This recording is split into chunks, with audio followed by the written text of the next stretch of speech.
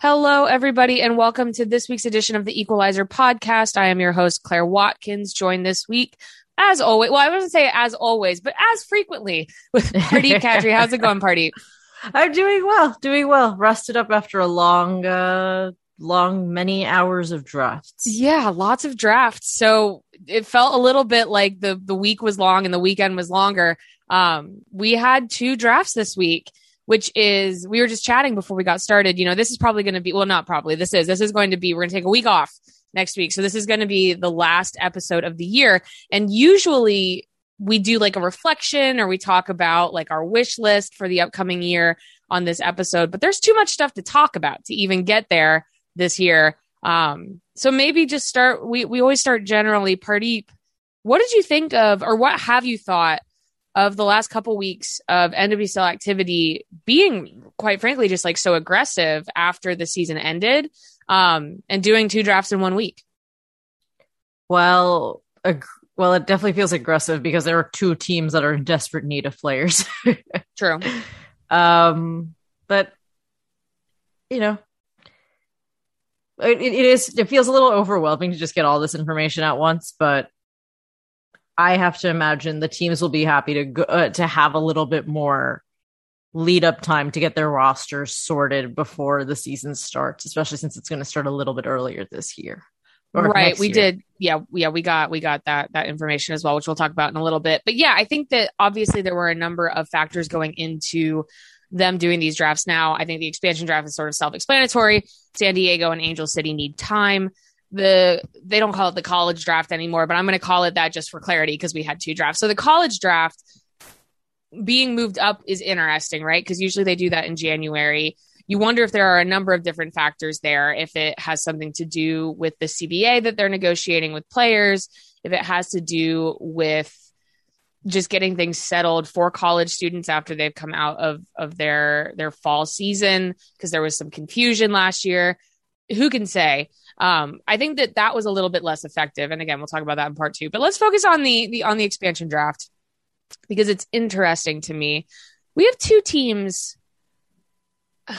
It's becoming increasingly clear that Angel City has had more time than San Diego has. And the reason why it feels that way to me is Angel City has spent the last week or 2 weeks, 3 weeks, 4 weeks picking up players that are going to be on their roster. San Diego is still in this stage of making deals in a way. And this came out in the expansion draft. Let's run over the results real quick. If I can find them. I have a lot of information. Okay, yes. So the expansion draft begins with Angel City picking Danny Weatherholt from OL Reign. In something of a surprise, this is where we're like, oh, this is going in a certain direction. San Diego took Christy Mewis out of the Houston Dash second. And third, Angel City took Claire Emsley from the Orlando Pride. We found out later that there were some, they had I'm about to get myself confused. I'm just going to read the list. San Diego then takes Kristen McNabb from OL Reign. Angel City takes Jasmine Spencer from the Houston Dash. San Diego then passed. Angel City took Paige Nielsen from the Washington Spirit. San Diego passed again. And then San Diego finally did take Kaylee Real Racing Louisville. Casey Stoney said this week that they just wanted to end on some activity, which is why they passed twice before picking, but it was kind of a funny process. I don't know. Initial thoughts, San Diego, the Christy Mewis trade is maybe the biggest indicator here that San Diego is not finished making deals. What were your initial thoughts on the expansion draft? Outside of San Diego doing a little bit of a weird little chaos thing with the passes, which is funny. Clearly San Diego wanted to get some good defensive pieces. Actually, I thought there were a lot of good defensively minded players that were drafted by both teams. Angel City probably were slightly more balanced by also picking 2 forwards.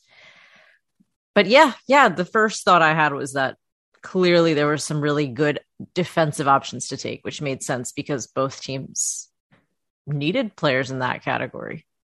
Yes. And I just remembered the thing that I have thought when I was saying that, which is that, yes. So the Angel City taking Claire Emsley was interesting because she is currently playing for Everton. So that's more of a rights deal. But we found out later that they had something of a handshake deal with Orlando to not take any of the players who currently are playing for Orlando in exchange for goalkeeper Brittany Wilson. She was sent over to Angel City this week. Yeah. So let's talk about that a little bit though, too, because Angel City comes in, picks up players, right? We had some other teams kind of get involved here, right? Gotham got involved, which is where the rights to Christy Mewis eventually landed, where ultimately San Diego got sort of a net profit of $50,000 in allocation money for facilitating this deal, in that they lost $150,000 by taking her. They gained $200,000 from Gotham for sending her over there. We also saw the Alex Morgan deal be finalized with the Orlando Pride in San Diego. We found out that what they got back there was $275,000 in allocation money and Anhrad James. Portland did at least get that mechanism of that trade that the Equalizer had reported, of sending Amira Ali and Kristen Westphal to San Diego. That were like the only news there is just that San Diego didn't back on that deal. They honored that deal. They did not take from the Portland Thorns. And then Houston, and this will carry into the second segment when we start talking about college draft. Houston walked away with quite a bit of cash. They lose Mewis, right? And you're compensated by the league $150,000 in allocation money for losing an allocated player. And God bless Christy Mewis, that last deal, right? Last deal like this ever, because allocation is going away. And then they also dealt their first round pick in this year's college draft for another $125,000 to Angel City. So ultimately, right, coming out of this, OL Reign lost 2 good players and didn't really get anything back. The Dash lost 2 good players, but they walked away with a lot of money. And similarly, Orlando, in the deal that we already knew was coming, they also walked away with quite a bit of money. So do you think that some teams did a better job? And I want to be very careful about this because I don't totally love talking about players as assets. But when we're talking about player movement, requested player movement, and getting actual assets back, like draft picks and money, do you think some teams made out better here than others did? I mean, the first team that I thought of that in all of this was the Houston Dash, because they lost 2 players, and in the college draft, which we'll obviously get to later, they only picked up 1. Right. So and at the very least, in Christy Mewis, somebody who was there for several years, was a really big part of that team. That's going to be somebody they really need to replace. So they've got quite a big project on their hands now. But the best way to start a new project is to have lots of allocation money. It's very true. That I think they ended up putting themselves in the best position if they were going to lose that many players or just not have a lot of players come back right away. That's probably the best way for them to do it. The Reign is interesting too. And I was thinking about them for a little while. And remember, they now have that, they had that trade they made on college draft day where Phoebe McClernon came. Right. In exchange for Celia and Leah Pruitt, who went to the Pride. Still think there might be some moves to be made there. And who was the other team you mentioned? The Pride. Mm-hmm. Right? Yeah. Mm-hmm. Good valuation for Alex Morgan, I think. Very fascinated to see what they do with everything, basically. Yeah, I agree. And it became clear as well, and we don't talk about this as much on this particular podcast, but it became clear when San Diego sort of jumped the gun a little bit in announcing Alex Morgan, that San Diego's desire for her is absolutely on the field, right? Very good player, but it's a little bit off the field too. And I think maybe we've discounted the fact that the San Diego project, this time last year, we were talking about Sacramento, right? Like it's happening a little bit faster. They need a little bit more run up, right? They released their crest and colors. They need a little bit more hype, I guess. They don't have the run up that Angel City had. And Angel City's kind of off. I mean, no pun intended, but they're kind of off the ground already. Whereas San Diego's still kind of getting started. And that was why I also thought that Kristie Mewis deal was interesting, because again, that was a pick in the expansion draft that ultimately is not going to play for San Diego. And all San Diego really got out of that deal was $50,000 in allocation money, which, as we've seen, certainly in terms of, I don't know about wages, but in terms of actual trades, is not that much. For example, as a comparison, the Washington Spirit gave away $85,000 for a second round draft pick in the college draft. So do you feel like you're getting a clearer picture of what San Diego is going to look like? The midfield thing is funny, and we'll talk about that more in segment 2, I think, as well. But I don't know. I will say that I have a clearer picture right now of Angel City than San Diego, I think. Yeah, I mean, for starters, I think the Angel City roster is a little bit more balanced right now. I feel half and half about San Diego. I feel like there was some clear vision in the expansion draft. They wanted some quality defensive players. They wanted to fill in that defense a little more. I got that. I still have a lot of questions. I feel like sometimes I feel like we're getting information slowly. Right. So I wouldn't necessarily say that I'm particularly concerned about them. And at the end of the day, they had just so little run up time, and we know how that can just be hard for any expansion team. This league has a very well documented history of that. Right. But, I think it's okay that the answers are coming slowly. I just think it is what it is, Yeah. And I think the energy out of San Diego is for fans not to panic, essentially. And, we got this framework with this indicator that probably preseason will start in February again this year. And, the European transfer window opens up in January. That's where Casey Stoney has a lot of connections, right? So I think that there is an element of patience, but it is kind of funny because this is the big event, right? That we were expecting to finally kind of have an idea of these teams coming together, and it's really only happening for one team. Let's talk about some other moves that were made this week. Well, maybe one kind of tying off is this Gotham element of the Kristie Mewis deal. We don't know for sure what Kristie Mewis's plans are. Obviously, there's been some conjecture. I mean, she's been in England, right? We know that. And we know that she might be training with Tottenham Hotspur right now. I don't know if that is before a loan of some kind or a short-term transfer of some kind. I'm not sure Gotham knows either, though. I think they probably spoke to Mewis beforehand. But they are making some moves, right? They pick up Kristie Mewis, they pick up Ali Krieger, they pick up Ashlyn Harris. I think it's the same question as before, and we don't know the answer to it, and Gotham is picking up a lot of big names who have had success in the past, if on the international level, if not always at the club level. They're also getting older, though. Yeah. And it's an interesting choice. So maybe I'll just ask you the philosophical question that everybody's kind of wondering. Where do you rate experience versus youth? Party.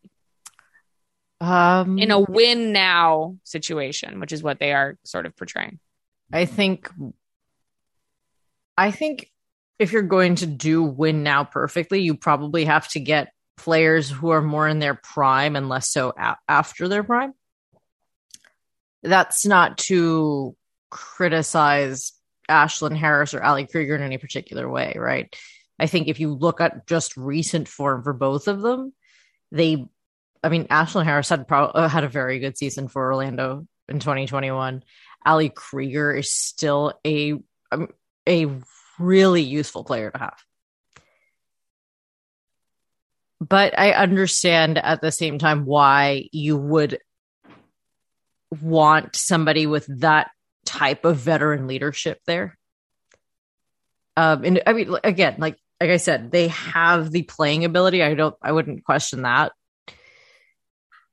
The veteran leadership, I think, is a cool idea, especially if you maybe plan on integrating some younger people in, like younger than Christy Mewis, which Gotham do have a couple of those people on their roster. Yeah, to me, but back to your initial question, if you're going to win now, you want to get people maybe in the Christy Mewis age, not a lot older than that, not a lot, well, younger than that could be fine.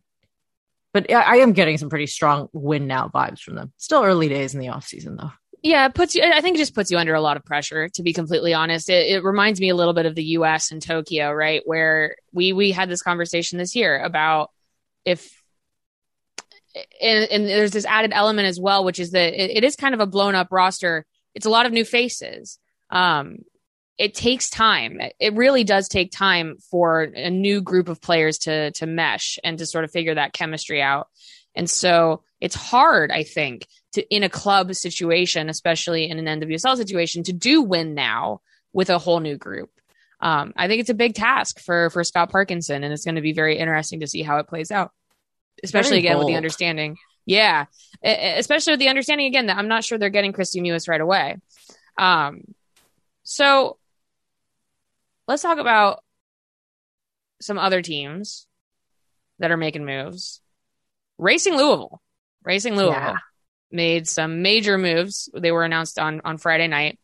An interesting situation, to be completely honest, for me with Racing Louisville, because just as, a quick rundown, they, oh my gosh, sorry, my notes are all over the place. Okay. It was a busy week. Yes. So they sent defender Julia Ashley to the Houston Dash.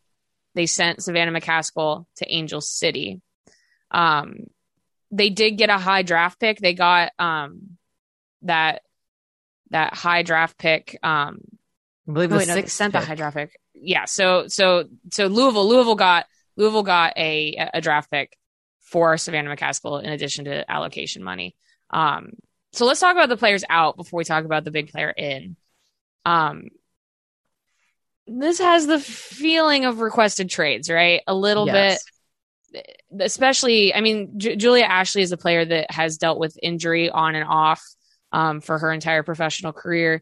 Savannah McCaskill, she was left unprotected in the expansion draft. There's that. And then traded for a decent amount of assets back, right? They get that high draft pick, which turned into a good player for them. But you kind of feel like Racing Louisville, and we talked about this a little bit last week, is kind of flying under the radar of a team that has quite a few players who are very, very happy to be there, but maybe a couple players who needed a change of pace after last year. So does that set off alarm bells for you, or does it just feel like another one of these things that a number of teams are dealing with? I mean, what is the most succinct way to say this? Because I mean, it really feels like it could be a number of different things. It maybe feels like, you know what, it's not these players' fault that they need a clean break, but maybe this clean break will be the best for both parties, right? You're hoping that Louisville would take this, I mean, just the opportunity of a new coach, not necessarily a whole new squad, which it kind of probably will be by the time the 2022 season starts, to just sort of change some of the culture problems that were very obviously there this year. But I think it speaks also to a problem that exists at multiple clubs and obviously outside of the NWSL too. A coach might be the problem, but you always have questions about who hired the coach and maybe if anybody enabled the coach up until it got to a point that they had to fire the coach. Right. Like, I can understand any player being totally sour on Louisville out of just maybe the Christy Holly experience alone.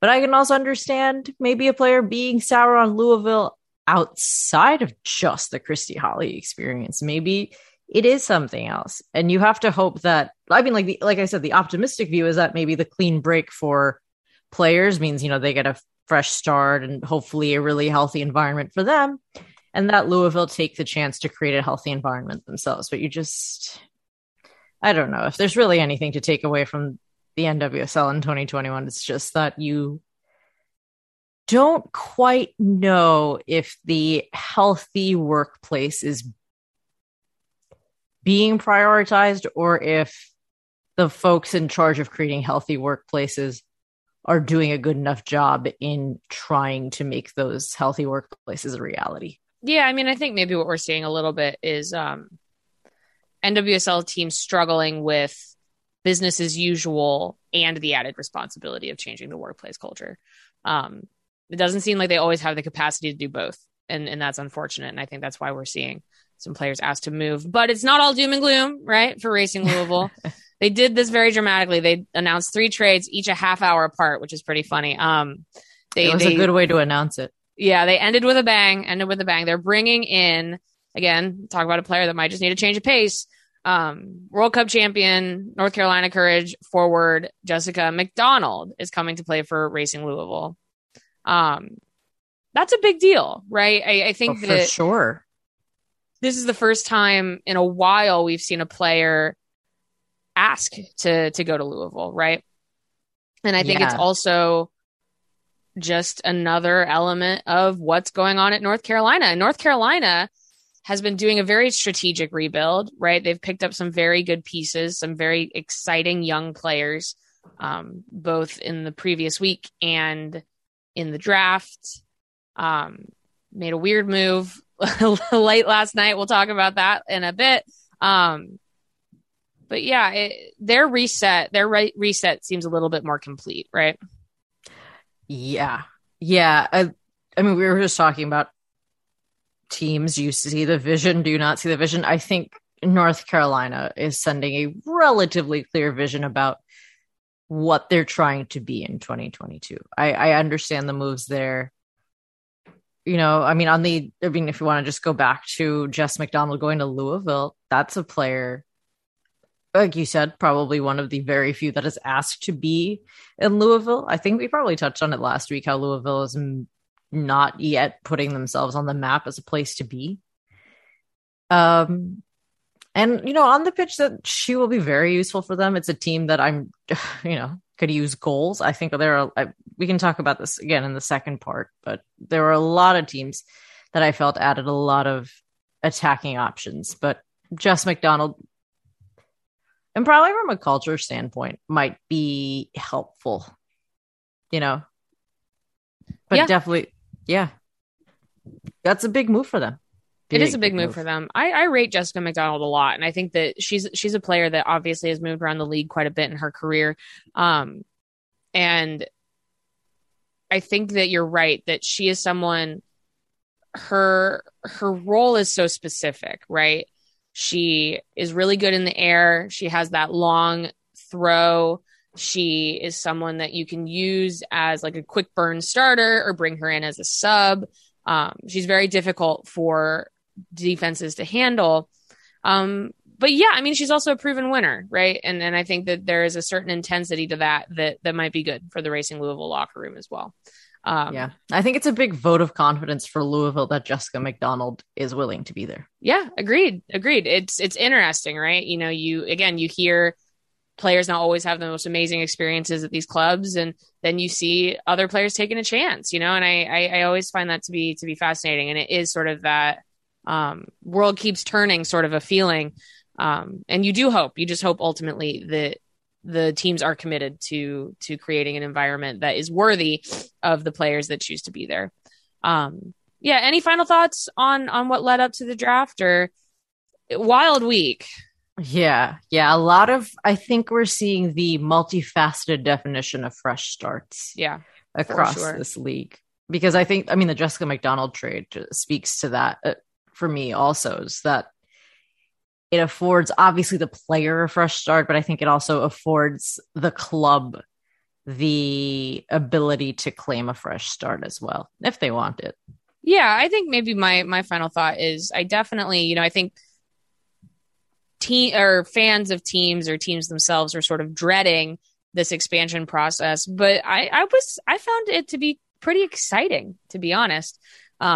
Talking to San Diego, talking to Angel City, seeing them put their squads together. Obviously, Angel City announced that they have over 13,000 season tickets sold already for 2022. Talk about fresh starts. It's good. It's good to have good things to talk about at the end of this year. And I think that it's sort of a much needed sense of positivity, because we're still seeing some of these issues with these older clubs. And I think that is it feels like maybe, there's a way out towards having more positive stories next year. Yeah, I mean, at least from a roster perspective, I think probably every single club has something good they can take away from the last month. Yeah, for sure. Absolutely. All right, very good. So that was the expansion draft and trades. We'll be talking about the college draft in part 2. Be back in just a minute. Welcome back to part 2 of this week's edition of the Equalizer podcast. Please give us a high rating, give us a review on Apple Podcasts or where you find your podcast streaming. Helps us out, helps people find us a lot. Give us a rating, give us a review. So let's talk college draft. This draft was interesting, I think. I always find the draft interesting because you can go into it, and I'll be honest, I watch college soccer. I probably mostly watch the bigger programs, right? The more established programs. I have to admit, I am not someone who spends their weekend watching Big Ten soccer or anything like that. I think this draft was interesting in value because we did not see a lot of asset movement at the beginning, right? We saw a lot of people stick with their picks, throughout the draft, really. Partially just because I think so many assets have swapped over the last couple of weeks. I don't know what anybody even had to trade in or out. But I think it was a good draft. I think that it's always a surprise where you have your top names and then you have some names pop up and you look at their stats and you do a little bit more digging and you think, oh, this player's going to be a great addition to this team's locker room. And so, I don't know. I enjoyed the first 2 hours of the draft, I think. It was very long. Yeah. 50 picks. It wasn't going to be short. No. All right. But let's talk top line first. Let's just talk the big names. Naomi Girma goes first, which is awesome. To be honest, I think that I'll admit, even myself, I think a lot of people were thinking that Jalen Howell was going to be that pick as much. And I keep trying to emphasize this. It's just about team fit. It's not about quality of player. I think that Girma is a fabulous soccer player. She's very calm. She has fantastic positional awareness. Her distribution is very good. But she is a defender, though she can theoretically play defensive midfielder. I don't know if that's what San Diego was thinking when they picked her. But just sort of an interesting fit, right? Because that's not quite what San Diego needs right now. What was your take on it? Yeah. Obviously not surprised that someone like Girma could go first. But yeah, in terms of how she fits in with San Diego's roster, which kind of doesn't make sense right now, I sort of continued that doesn't make sense vibe that I have from them. But I think they ended up picking a lot of flexible draft picks.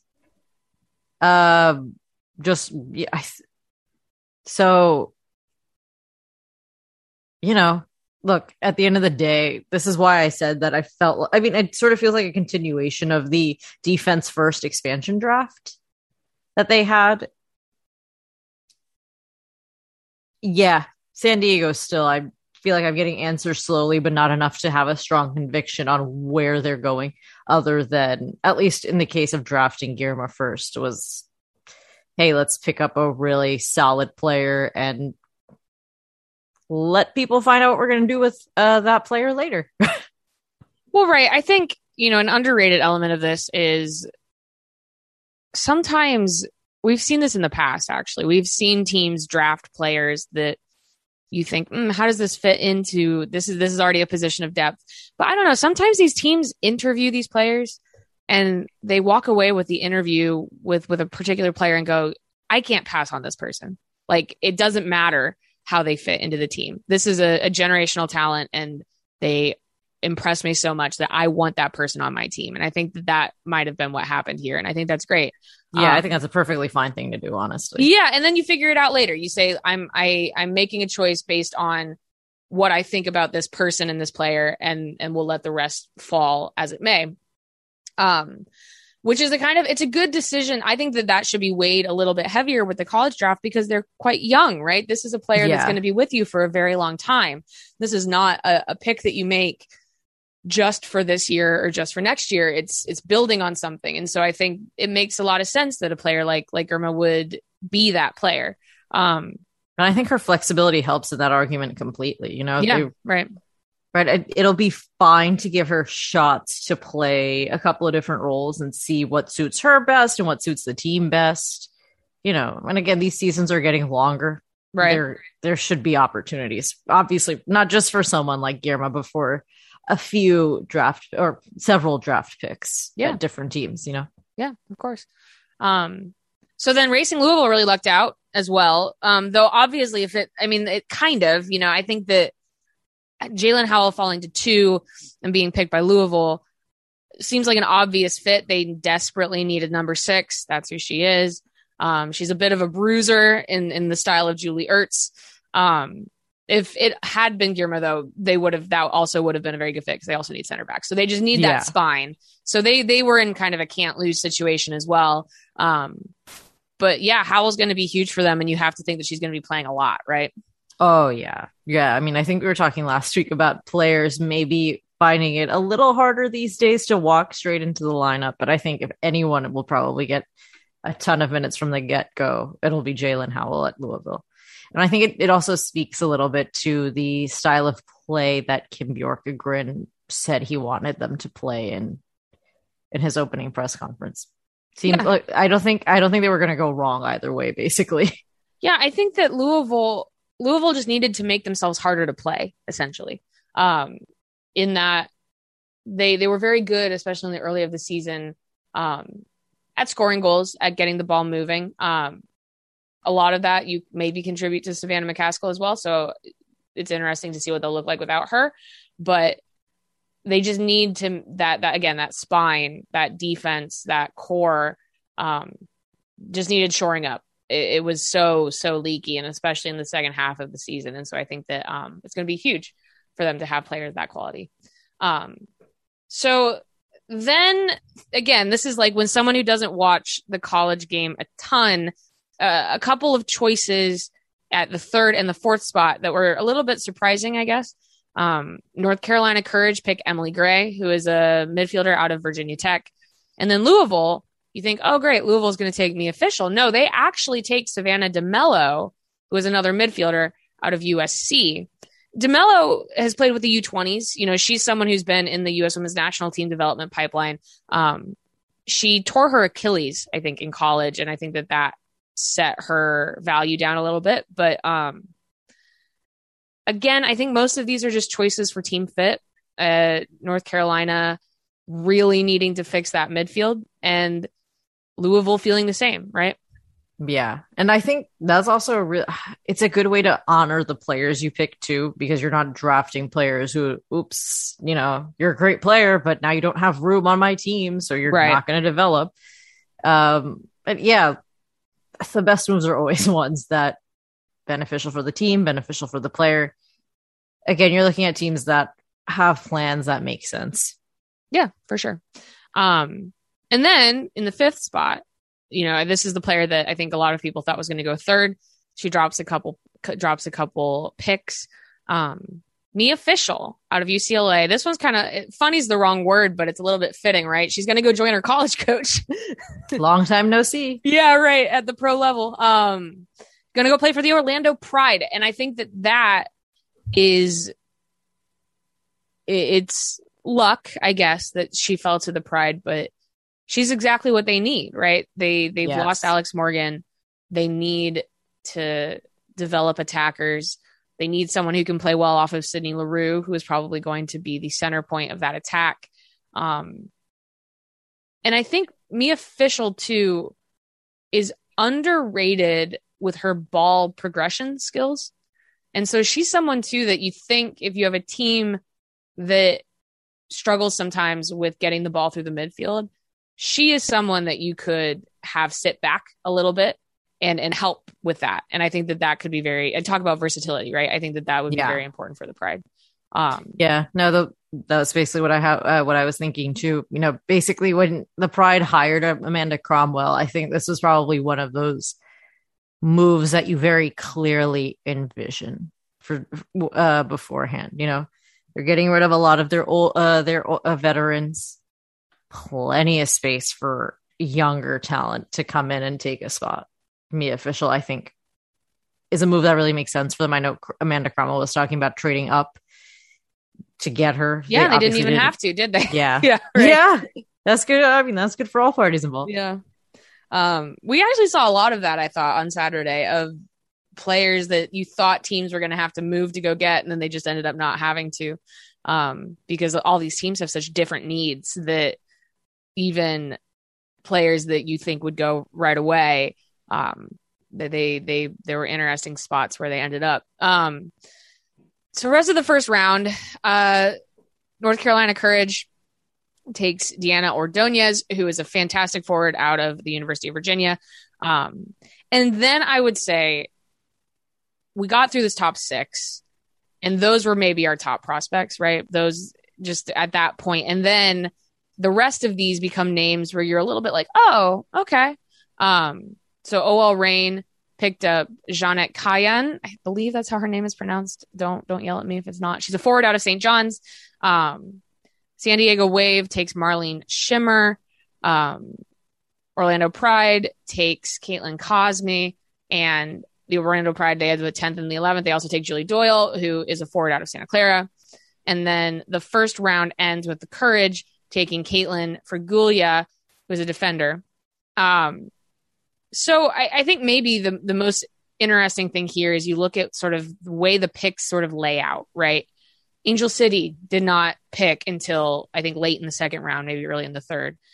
Houston Dash did not pick until quite late in the draft. Chicago Red Stars did not pick until late in the draft. Washington Spirit actually spent some money to move up in the draft just to get to the second round. But we saw North Carolina pick quite a few players. We saw the Orlando Pride pick quite a few players. San Diego and Racing Louisville. And Kansas City had one in there as well. So it was interesting to see some teams really build through the draft and some teams not build through the draft at all, right? Yeah. I mean, I feel like at this point in the marketplace of women's soccer, I'm not that surprised that the draft will be a priority for some and not for others. I mean, I think, you know, if you've got picks lower in the draft, you're probably looking at more depth picks. And you can get depth from a lot of places when there are this many teams, you know, in the entire world. I understand the strategy. I feel like it was sort of a natural progression of events. I also think, based on what we've heard, that a number of teams maybe tried to trade up to get into the first part of the first round, and they were told no. There's this element as well of these teams with these top picks understanding that they have a limited number of top prospects and saying like, no, we're sticking with our pick. We want our player. Which isn't always what we see, right? What was the draft? Was it the 2020 draft that began with just like total utter chaos? It was. Or was it 2019? No, 2019 was normal because that's when Tierna Davidson went first. 2020 was when we had You're right. 2020 was like Sky Blue moving picks and Portland, and that's when picks, they got like Chicago got involved. That was the one where they got Mal Pugh. Yeah, exactly. Yeah. And then Portland, and then Washington trades up to get Ashley Sanchez. Portland trades up to get Sophia Smith and Morgan Weaver going 1 and 2, like that sort of a thing. Didn't have any of that, and I don't know if it was because it was virtual. I don't know if it's because a lot of the people who made those kinds of trades are gone. You know, Mark Parsons is gone, Richie Burke is gone, Rory Dames is gone, Paul Riley is gone, and I not for a number of those. No, separate obviously Mark Parsons out of this, but not really missed right at this moment. But those were the big personalities that were doing a lot of big personality deals. I think it's also significant that teams probably had less prep time because this draft was not in January, right? It was in December. which is maybe a decent seg to talk a little bit about. This is where if you looked at a draft list or you watched the TV coverage, you might not be like super aware of this other thing that happened.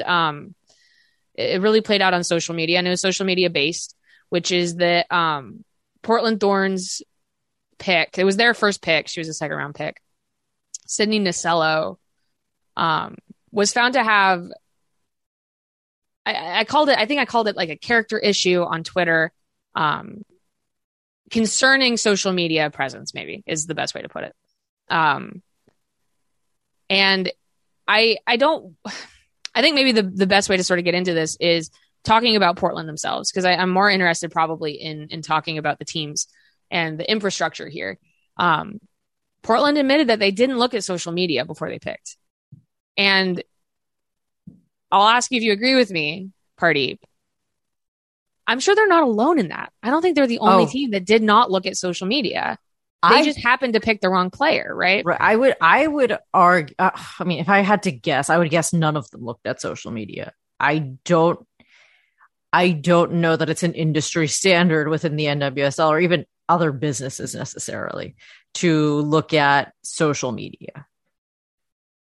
But that doesn't make it slightly less embarrassing when it takes fans a minute to go through somebody's social feeds and discover something. You know, just because nobody else is doing it. And I mean, that's just me guessing. Yeah. Well, I think maybe they shouldn't be. Right. I mean, I think it's the reality of the business currently. And I think that, right, you say that not all industries look at social media. And I think that that's fine. I think to a certain extent, different organizations have to draw the line on what they consider to be work relevant, right?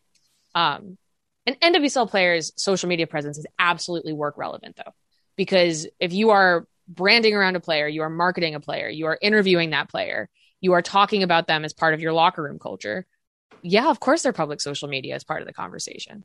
And maybe if teams want to believe that it's not something that should affect footballing decisions, maybe it has to, because it's this weird thing where it's like the NWSL fan base cares about soccer, but they also really care about these people as people. That's been made very, very clear. And so it does seem like there's this disconnect where these teams, they just want to get better at soccer, but they're kind of missing the point. What do you think, Pardeep? I don't think it's a good thing that at this point, after everything that has happened in this year alone, that teams, if they're not getting the message that it should be more than just, hey, is this person good at soccer? I don't think it's good if they're not getting that. I don't think it's good if they're not looking at the rest of it, because how blatant does one have to get when you realize, hey, there might be a culture problem across this entire league? You know, and I understand what feels tricky about wading into someone's social media accounts. I understand completely. But we are talking about a very extreme example here. Right. This one was obvious, and it was not one thing, right? I think that we want to be really clear about that. It wasn't like one bad tweet she made when she was a teenager. This seemed to be an accurate reflection of a person's worldview, which was kind of scary, I think. Right. Yeah. And the problem is this worldview, it doesn't just directly have a conflict with what the club says is their own views on the world around them, but it seems like these are views on the world that would directly come in conflict with having a healthy relationship with one's teammates and one's colleagues around the league. Right. You know, it isn't something small like, I don't know, liking a tweet about taxes, who deserves tax cuts and who doesn't, right? Exactly. Like and I don't think anybody should realistically ask an NWSL team or any similar team or business to be like, hey, well, that person's opinions on taxes are disqualifying. Right. But, you know, there needs to be a certain amount of due diligence done. And I think the first question is, well, does this person have a worldview that seems to not just, that wouldn't just alienate certain people, but downright lead to having a horrible working relationship with the people they're supposed to have good working relationships with? Yeah, exactly. So we'll see what happens with that. I mean, I think Portland has a decision to make, right? On how they want to handle that. An unforced error for a team that's trying to win back support. And I think that that's also a conversation we're going to be having throughout the next couple of months. And this is also why I think it's relevant, is that some of this stuff is such a turnoff that fans are walking away. And I think that that is an important element as well. So yeah, I don't know. I mean, we also saw this week, North Carolina Courage announced that Jaylene Daniels is coming out of retirement. Again, you know, no argument against it from a soccer perspective, right? She's very good. But again, just a little bit concerning when you talk about someone who, and this is also like, you talk about sort of this old style NWSL where you have a person and you look at this situation, which is someone who does not believe that gay marriage should be legal, has said that, professed that, consistently said that multiple times. Very openly. Yes. Has been in this. I was doing some work last night. She's been in open conflict with other people in the league. Casey Stoney has talked about her. Ashlyn Harris has talked about her. It's not just a fan thing. It's within the league itself. And it's this old style NWSL where you look at the situation and you say, this seems bad. And then you have a club say, no, it's fine. It's all good. Everyone feels good about it. And you're just like, well, why are we playing this game again? Why are we doing this? And it's troubling that we're doing this on the player level, because the players are the people that fans feel like they need to be advocating for. So it's one of those tiny, I don't know if you call it a red flag, but it's certainly a pink one for what's happening in that locker room. Yeah. Right? I mean, with the understanding that players don't have the power dynamic that coaches do. You know what I mean? Yeah. Yeah. I mean, it really, I think it sends a very clear message to a lot of different players that the coach was willing to bring this person back, that the ownership group, that all of the leaders were willing to bring this person back. And I think they were probably all Sean Nahas was quoted in the press release, and I think so was Kurt they Johnson. Quoted, it was the whole power structure. It was Steve Malik, Kurt Johnson, Malik, and Sean Nahas. Yeah. Because that's a pretty big thing to do if you're acting like it's just a normal thing. Right. And they have some very vague language in the press release about how she had such a big impact on and off the pitch that it warranted discussion. And after discussion, we decided it was fine. Right. But yeah, I think it sends a really clear message to fans for sure, but a lot of different players around the league and obviously at the Courage that, hey, I think to me what the message it sends is that somebody else's, some pretty essential human rights are issues that are up for debate. Well, and it directly affects a number of her teammates. That's the other thing. This is not like a hypothetical. Right. Right. As long as gay people exist in soccer. And so I think that,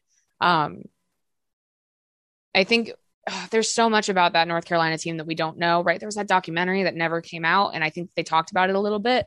I think it's really hard to separate Jaylene Daniels' career with Paul Riley. He was a person who gave her a big chance and stuck with her and defended her publicly. Yes. And so, yeah, I don't know. I mean, the ultimate answer is that we don't know. We don't know what's going on in that locker room, but the little that we've heard, at least from people outside the locker room, but in the league, hasn't been great. And we know how fans feel. And I think that all of those views are increasingly relevant as we try to do this fresh start. It doesn't really feel like one. And so I don't know. I don't know what happens. I think they're going to lose some ardent supporters. I think that it's interesting how fans who I believe would still stick with the team if the team was bad at soccer might walk away because of the moves that the team's made to try to get better at soccer. And I think that it's concerning that it doesn't seem like these clubs fully understand that. Yeah. Which is kind of my point, which is that I think these clubs are really struggling with being soccer operations and understanding that they have a greater responsibility on all this other stuff. Right. And I mean, even if you're so dedicated to the work of soccer operations and maybe you can't get out of the mindset of how does this make our team better on the pitch? Why would having a player who was so openly against gay marriage be better for your locker room, right? Your locker room. Just why would that and also be Carson the case? Pickett had a great year. It's one of those things where it's like, who's the depth here? Like, what is this? What is the footballing decision? I don't know. We don't want to go too far down this rabbit hole, but yeah, I think it put a damper on what was supposed to be a very exciting week, and I think that that's too bad. Yeah, and I think that also fans have a right to feel how they feel about it. 100%. Absolutely. And so it's one of those things where this is not a situation where clubs can say that fans are being unreasonable. I think this is a situation where fans can say clubs are consistently letting them down and they don't know what to do about it. And they're probably consistently letting down the very players that are at these clubs. Right. Even if they're the ones that aren't as vocal as fans for whatever reason, and all of them valid, they are letting down so many different people. And at also, least, yeah, I mean, maybe players can't leave as easily, but if you're getting, your official supporters group issuing statements the following morning after a Sunday night news dump saying that they find your decision to be completely unacceptable, I don't think alienating your most ardent supporters consistently is a very good move in any capacity. Right. It's not a great business decision. Yeah. I mean, I think the final thing I'll end with is, if there's one thing that I've learned over this last year, is that if something seems bad, it probably is. And there's a lot of obfuscation of information. And obviously not everybody has the exact same experience. But if you see a situation that objectively seems like it's going to be bad for certain players, it probably is. And so that's very concerning. I think Portland has the ability here to make good decisions. They can fix this, right? Yes. North Carolina, I don't know. I don't know what they do now, other than just ride it out, which is very unfortunate, I think. So a bit of a sad end to maybe it's fitting. This is the last episode of the year. It's been a long, tough road, and it seems like we're still walking down it. Oh, yeah. Feels like next year we'll have a lot of the same of this year. We'll see what new, fresh horrors await us. What a way to put it. That was the most honest comment. Yeah. Congratulations to everybody who was drafted this week. It's awesome. It's very, very cool to see people get their dreams fulfilled. Very exciting to see the expansion draft process come through in what seemed like a positive way, that everybody who was selected was amenable to that. That made me really happy. California is going to be rocking next year. And that's also very exciting. So for the last time in 2021, I have been your host, Claire Watkins. Thank you so much, Pardeep, for joining me. Shout out to our producer extraordinaire, Jacqueline Purdy, and Blue Wire Podcast, our distributor. We will be back with you in 2022.